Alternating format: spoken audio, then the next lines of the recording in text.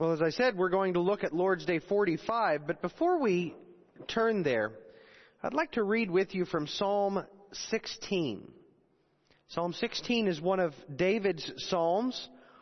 It's a psalm in which he leads his people, leads us in prayer for help.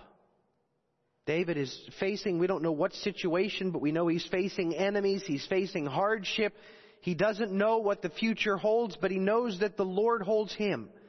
And so he seeks his help. But in the midst of that, he rejoices. Even in the midst of his struggle, even in the midst of his strife, he rejoices knowing that God hears, that God has him in his hand, and that God will never let him go. What a beautiful example for our prayer. Preserve me, O God, for in you I put my trust.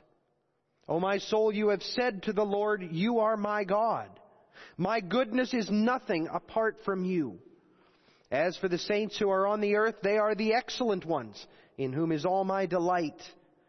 Their sorrows shall be multiplied, who hasten after another God. Their drink offerings of blood I will not offer, nor take up their names on my lips. O Lord, you are the portion of my inheritance and my cup. You maintain my lot. The lines have fallen for me in pleasant places. Yes, I have a good inheritance. I will bless the Lord who has given me counsel. My heart also instructs me in the night seasons.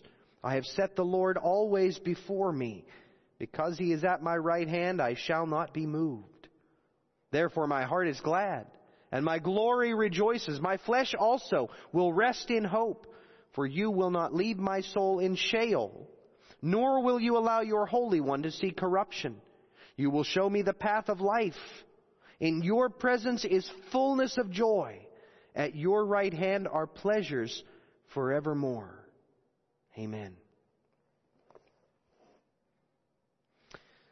In the light of that confession, we come to Lord's Day 45. This is the start of the last major section in our catechism. You can find that on page 57 if you have a Psalter hymnal at home. And this last major section, now we've already gone through the Apostles' Creed, right? Looking at what we confess and why we confess it. We have looked at the sacraments of the church and some of those things. We just finished a study on the Ten Commandments and how those show our gratitude. And now we conclude our study of the Catechism by looking at the Lord's Prayer. But we start with this introduction to the Lord's Prayer. Why do Christians need to pray? And the answer is because prayer is the most important part of the thankfulness God requires of us. And also because God gives His grace and Holy Spirit only to those who pray continually and groan inwardly, asking God for these gifts and thanking Him for them. How does God want us to pray so that He will listen to us? First, we must pray from the heart, to no other than the one true God who has revealed Himself in His Word, asking for everything He has commanded us to ask for. Second, we must acknowledge our need and our misery, hiding nothing, and humble ourselves in His majestic presence. And third, we must rest on this unshakable foundation, that even though we do not deserve it, God will surely listen to our prayer because of Christ our Lord. That is what He promised us in His Word. Finally, what did God command us to pray for?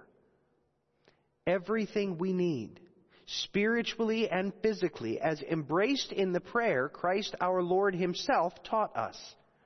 And thereafter follows that prayer. What is that prayer? Our Father, who art in heaven, hallowed be Thy name. Thy kingdom come, Thy will be done on earth as it is in heaven.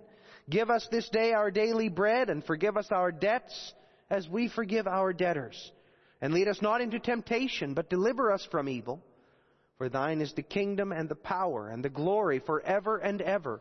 Amen. Amen indeed. Beloved of God the Father in Christ the Son, I fear that prayer, for many of us, is an area where our walk does not always match our talk. Ask any one of us, or for that matter, any Christian, period. Whether prayer is important. And we all know the answer we're supposed to give. It must be important, or it wouldn't be part of our worship. It must be important, or Jesus himself wouldn't have commanded it. That's what we say. But in our hearts, we sometimes doubt. Because how often haven't we prayed and it seemed like nothing really changed? And how many of us have prayed at times of need, but that prayer didn't feel very helpful, didn't feel very powerful? And then, of course, we turn our eyes on those who never pray, those who never bow before the Lord. And we see their prosperity. And we begin to wrestle with doubt. And when our hearts begin to embrace that kind of doubt, our lives invariably reveal it. For one thing, our prayer life suffers. We don't pray as often as we once did. Our prayers become repetitious, covering the same ground, not really engaging our hearts and our minds. But worse than that, we begin focusing on our needs, what we need to provide for ourselves, what resources we need to find to gather together. How am I saving up for this need, for that need? Where am I going to get the help that I'm going to need for that? We begin worrying about the future. Fear begins to grip us. And even though we're still going through the motions of saying prayer at the dinner table, of bowing our heads in church, our lives reveal that we're trusting in us and we're desperate for help that we don't have. Now, don't get me wrong. I'm sure many of you have a good prayer life, but not all of you, and not always. We go through seasons. I go through seasons in which prayer is more difficult. But brothers and sisters, let me be blunt. Our struggle with prayer, it reveals two things. It reveals our own weakness, our desperate need for what the Lord alone can provide. And our struggle with prayer reveals the spiritual warfare in the midst of which we live. Warfare against the devil and the world and our own fallen flesh. And God is able to give us victory over those enemies. He's able to bring us up from our humble posture. And He uses prayer to do so. Now, how essential it is to recall that living as we do at this time. We must remember at this time that we are not on our own. Whether the fears that grip you focus on the coronavirus itself, or on the cure, which sometimes seems worse than the disease, with the shutdown of our economy and the stripping away, in many cases, of liberty. It's obvious to us, it must be obvious to us, that we need the help, the comfort, the blessing that God alone can provide. And if we understand that, then we need to be on our knees in prayer. But we can't do that if we don't understand what prayer is and how prayer is to be engaged. And so that's what we're going to consider this morning. But we're going to consider it from the context, first, of the gratitude that we've seen in studying the Ten Commandments. If you noted, every time we looked at one of those commandments, we saw this was the grateful response of God's people. And as God's grateful people, we come in prayer, but not just as His people. We come as His children. We come as those whom He has adopted as His children through His only begotten Son. And so we see today that God expectantly awaits the prayers of His grateful children. That's our theme. God expectantly awaits the prayers of His grateful children. But hearing that, the logical heart asks, well, why? Why does God expect us to pray? And why should we? I mean, prayer is not an easy spiritual discipline to embrace. It doesn't really seem to come all that natural. And we have such busy lives in such a normally busy world, that oftentimes it feels like we don't have time to pray. We don't have time to really devote ourselves. We get up and we make our to-do list for the day, and we dash into our clothes and we dash out the door and we go do all our chores, and we come back and we sit down for a hurried meal before we go off for our evening events or to finish up the chores that we couldn't do because of all the other evening events we've had. And then we fall into bed exhausted, and when do we have the time to sit down and pray? It's got to be pretty important if we're going to carve that time out of our day. So why is it so important?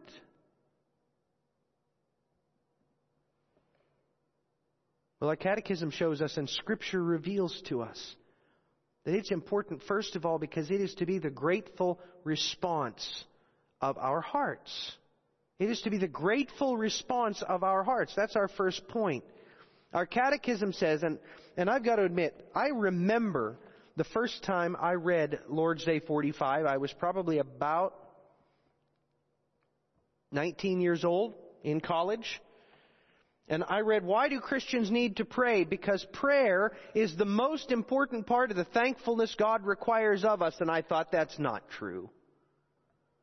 Surely there are other things God requires of us as our grateful response that are more important than prayer. Is it really more important than obedience? More important than worship? More important than the songs we sing or the feelings that we feel? Well, the answer is yes.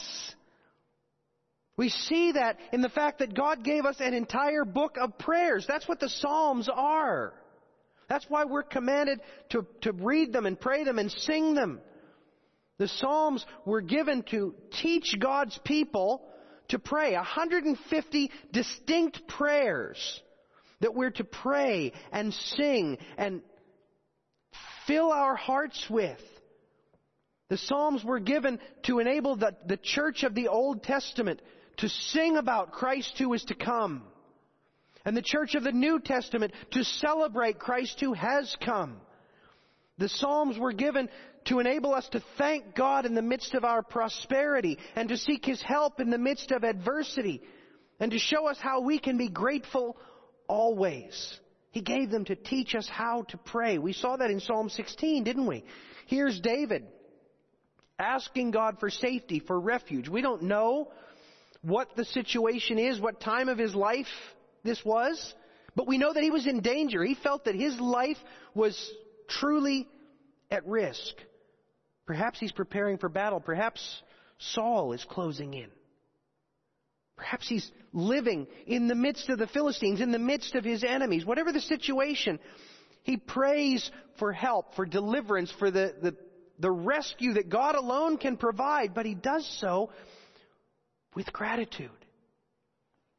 Listen to verses 5 through 7. O Lord, you are the portion of my inheritance and my cup. You maintain my lot. The lines have fallen for me. In pleasant places I have a good inheritance. I will bless the Lord who has given me counsel. My heart also instructs me in the night seasons. Even in the midst of his troubles and trials, God's servant thanks the Lord for the situation in which he finds himself, for the provision he has received, even for the wisdom that God has imparted to him. And our catechism says that's the kind of response God desires of us. It's not an option.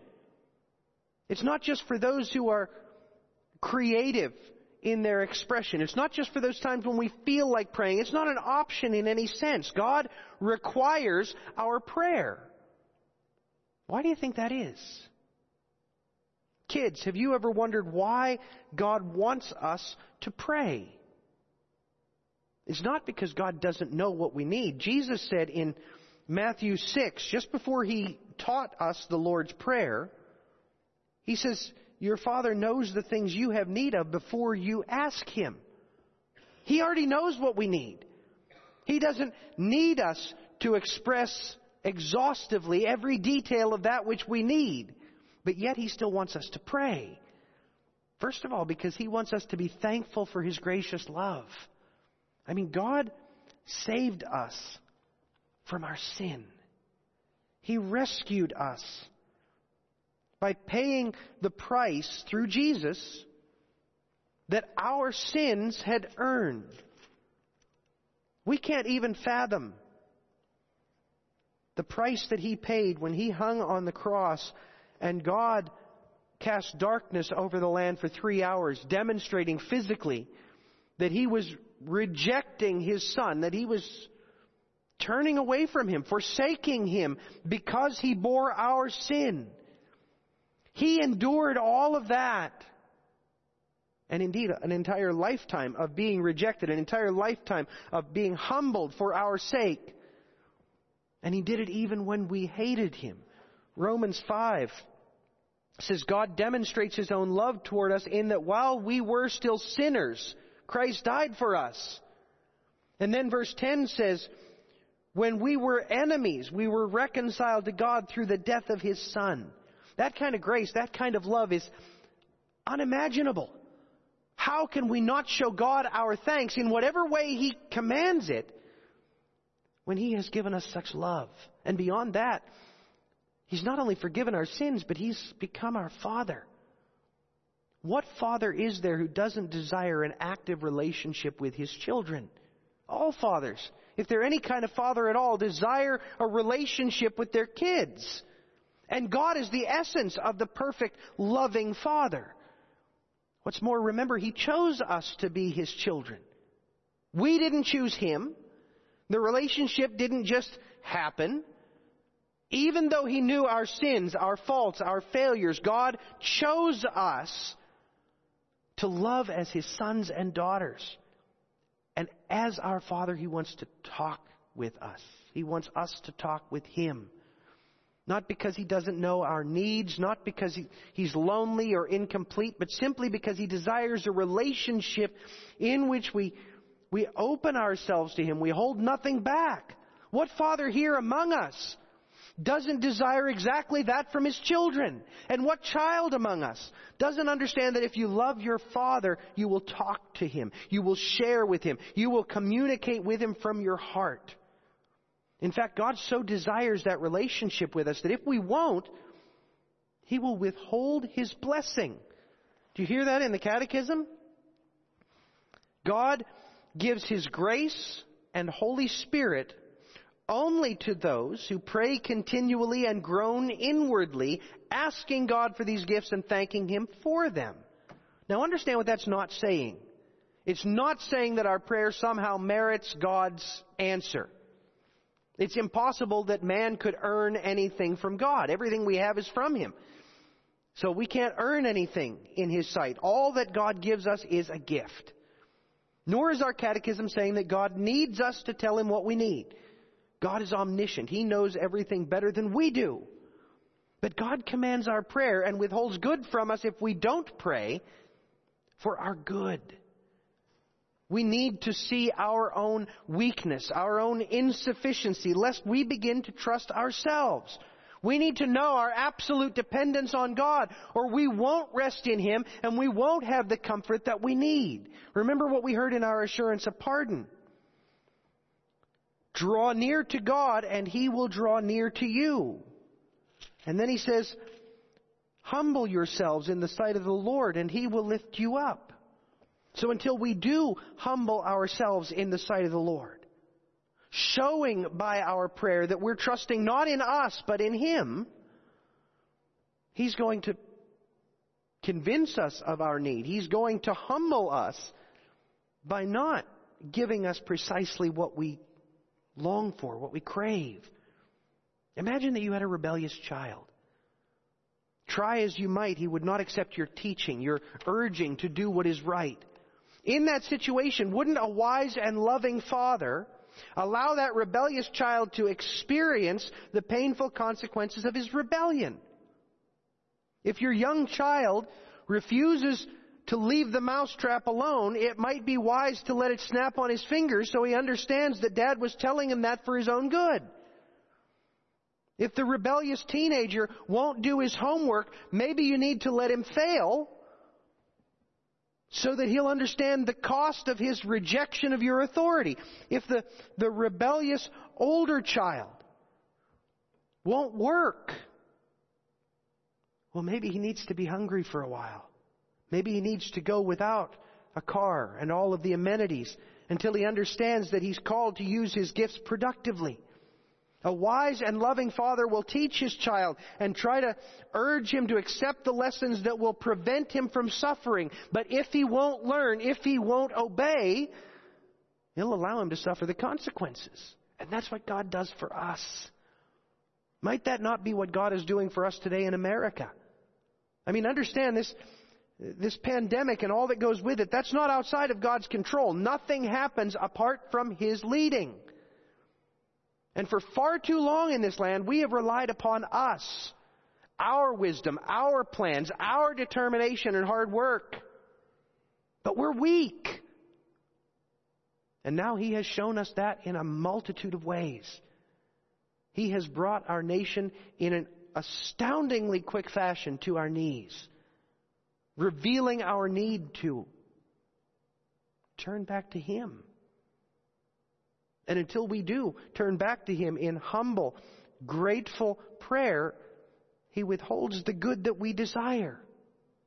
In fact, from start to end, God's expectation of prayer is evidence of our love for us. He wants us to be grateful for the salvation we've received. He wants us to long for a relationship with our Father. And He wants us to see that we are weak. We are insufficient. We rely for everything we need, desire, want on Him alone. Our Father longs for us to confess, as David confessed in Psalm 16, "You are my Lord. My goodness is nothing apart from You." That being the case, then it behooves us to ask how do we pray in a way that's pleasing to God? Now, I know we only have 10 minutes left to our normal sermon time, and we have 2 points, but I want to emphasize this second point. The third point is really just a preview of what is to come in the next weeks as we look at the Lord's Prayer. But we need to know how God wants us to pray. And as we see that in the Catechism, we see that He wants our prayer to be an honest expression of our faith. And that's our second and perhaps most important point today. Our prayer is to be an honest expression of our faith. When the Catechism answers that question, how does God want us to pray? It gives us 3 things that should characterize our prayers. And if we take those 3 things together, they really comprise faith. But faith is a kind of a tricky word, because you ask people in our culture today, do you have faith? They'll say, absolutely, of course, yes. I am a person of faith. Probably 85-90% of our culture will say that. But they mean a whole laundry list of different things by that. Many of them mean, well, I believe that good things will happen and therefore they happen, right? It's the power of positive thinking. Or they're trusting in a false deity or in a deity that they don't really know. They believe there's some greater good out there who hears our prayers, and so sometimes I pray to him or it, but I really don't know that deity. That's not faith. That's not the faith by which our prayers must be characterized. Echoing Scripture, our Catechism shows us that the faith that fills our prayers must be, first of all, sincere. It says we must pray from the heart. In other words, our prayers can't be merely academic, saying all the right words, making a perfectly appropriate prayer that includes all of the right things and avoids all of the wrong. It's not enough to say the right words without truly believing, without truly feeling, without truly pouring ourselves into it. Psalm 145 says to us, "The Lord is near to all who call upon Him, to all who call upon Him in truth. He will fulfill the desire of those who fear Him. He will hear their cry and save them." It doesn't say to all who formulate a prayer that ticks off all the boxes and fills out all the checklists. It doesn't say that. To all those who are skilled at writing appropriate exhortation. No, it doesn't say that either. It says to those who call upon Him. We pray confessing the true God. Many are they who pray aimlessly to whatever deity there may be. But that's like asking for help by writing your plea on a piece of paper folding it up, sticking it in an envelope, and mailing it without an address on it. That letter will accomplish nothing because it has no address. Right? Our prayer, if it is to be accepted, it must be addressed to the one true God, the triune God of Scripture, who is our Father and Creator, the Son, our Savior, and the Holy Spirit who dwells with us. He alone is the true God, and we must address our prayer to Him, calling out on Him from the heart.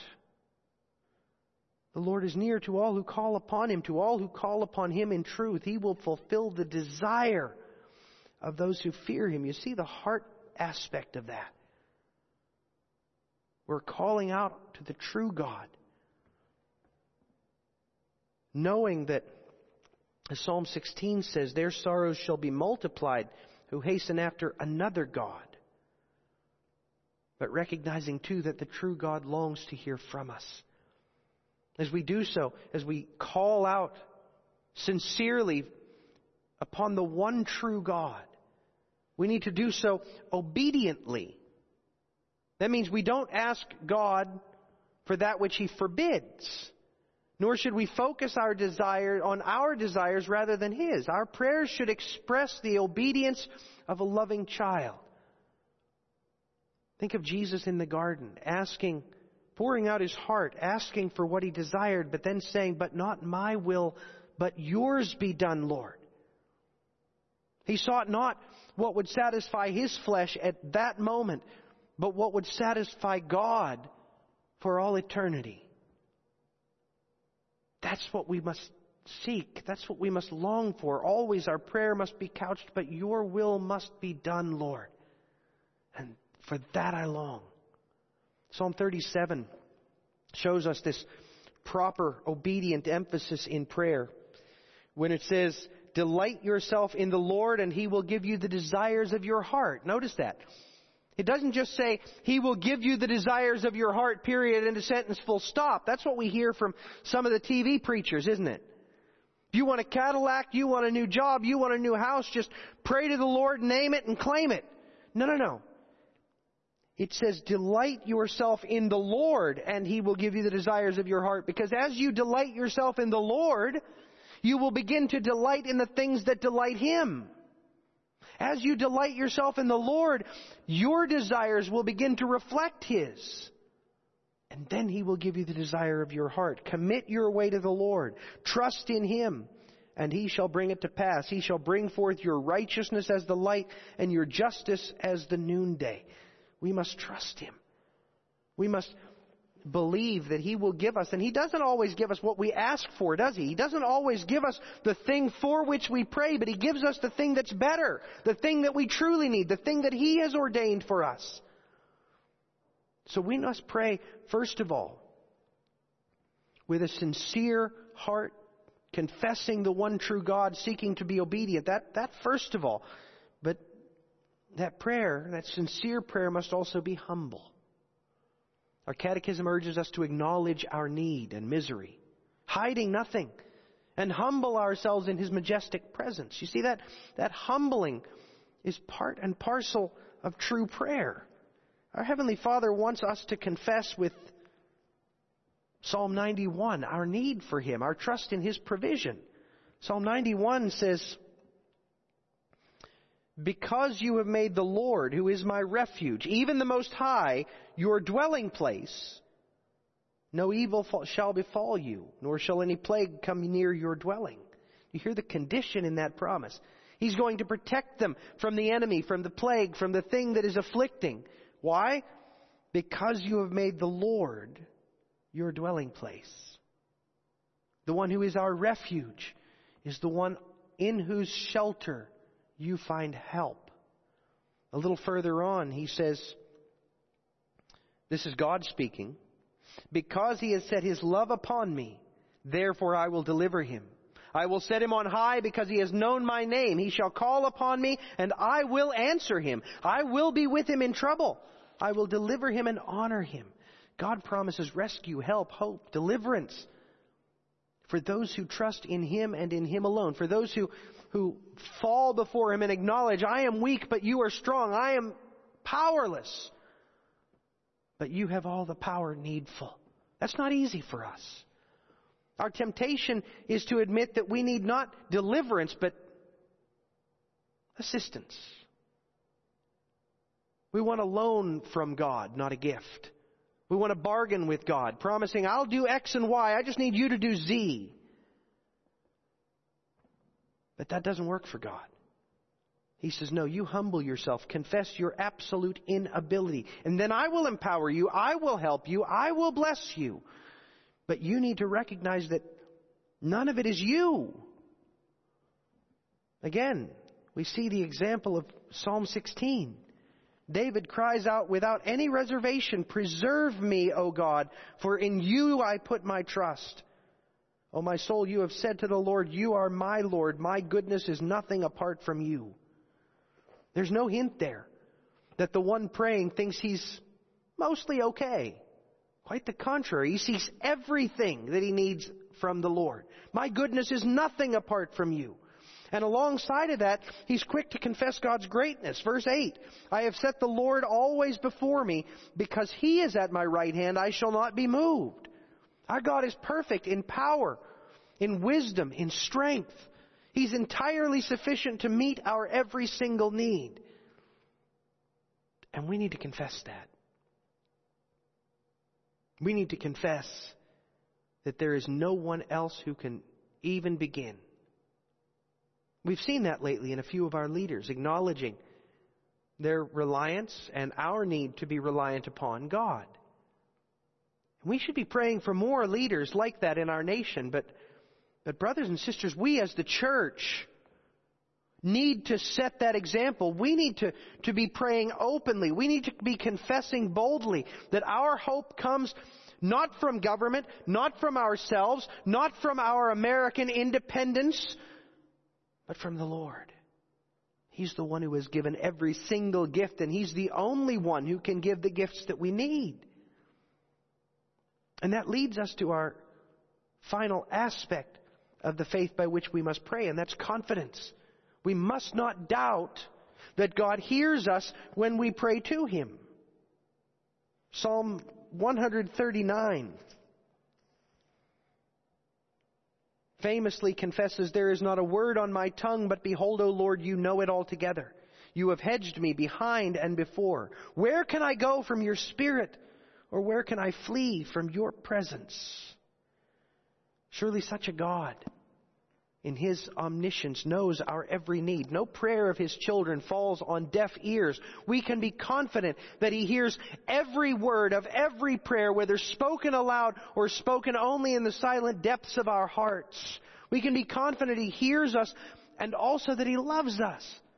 Has He not blessed us even as He blessed David? Has He not assigned our portion and our cup, meeting our needs generously? Has He not given us an inheritance that is delightful, both physically and even more so spiritually and eternally? Has He not bestowed upon us the excellent blessing of knowing Him and knowing His glorious ways? After all, God loved us so much that He sent His Son to suffer and die that we might be restored to Him. There is nothing that we need that He is not able and willing to give to us. So don't doubt His intention to do good for us. He promised. We know the promise. All things work together for good to those who love God, to those who are called according to His purpose. Knowing that, we can express the very same confidence that David expressed in Psalm 16, professing that God will not abandon us to the grave, but instead, in your presence is fullness of joy. At your right hand are pleasures evermore. We can be confident that God will do what is precisely good and right for us, both in this life and in the life to come, both here and now and unto all eternity. And we must express that confidence. We must testify today.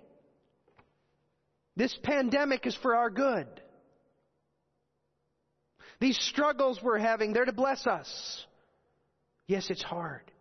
Yes, it's frustrating. Yes, it's hurt us. But if it has brought us to our knees before God, if it has taught us to pray with a faith that is sincere, confessing the one true God and our hope in Him, if it has taught us to pray with a humility that recognizes our absolute inability, if it has taught us to pray with a faith that is confident that our God hears us and loves us and will do good for us, then God will have accomplished an amazing and necessary work through this pandemic and all that goes with it. But one question remains, and that is, for what shall we pray? And as I said, the answer to that is something we're going to consider as we go through Lord's Days 46 and following. As we consider the Lord's Prayer that Jesus taught us to pray in each of its aspects. And what we're going to see there, brothers and sisters, is a humble confession of our need that encompasses everything we need spiritually and physically, both now and unto eternity. It's a comprehensive list. Kids, I want you to remember this. There is no part of your life that God wants you to exempt from your prayers. You think, well, of course, but now think of that in more concrete terms. He doesn't want you to exempt any of your hobbies. He doesn't want you to exempt any of your thought life. He doesn't want you to exempt any of your friendships or the things you do with your friends. And maybe some of you teenagers are thinking, well, I don't want to pray about that thing, or I'm not sure if I can talk to God about that other. But that's why He wants us to include everything spiritually and physically in our lives, in our prayers. Because if there's something about which you feel, I can't talk to God about that, then maybe that's an indication you need to talk to God about that. Asking Him to remove it from your life. Asking Him to strengthen you in your commitment. But at the end of the day, there is no need unworthy of prayer. No need too trivial or small. No need too magnificent to bring to your Father. That's what He wants. That's what every father truly wants. For their children to come and confess, I need you. I need your help. I need your wisdom. I need you. And that's what God desires of our children in all our work, in all our family, in all of our struggles, and also our triumphs. He wants us to come humbly confessing our need for, our reliance upon Him. This God, our Father, expectantly awaits the prayers of His beloved children. And it is essential for our standing as His children. So this week, let us honestly evaluate. How fervently, how faithfully, how frequently am I praying?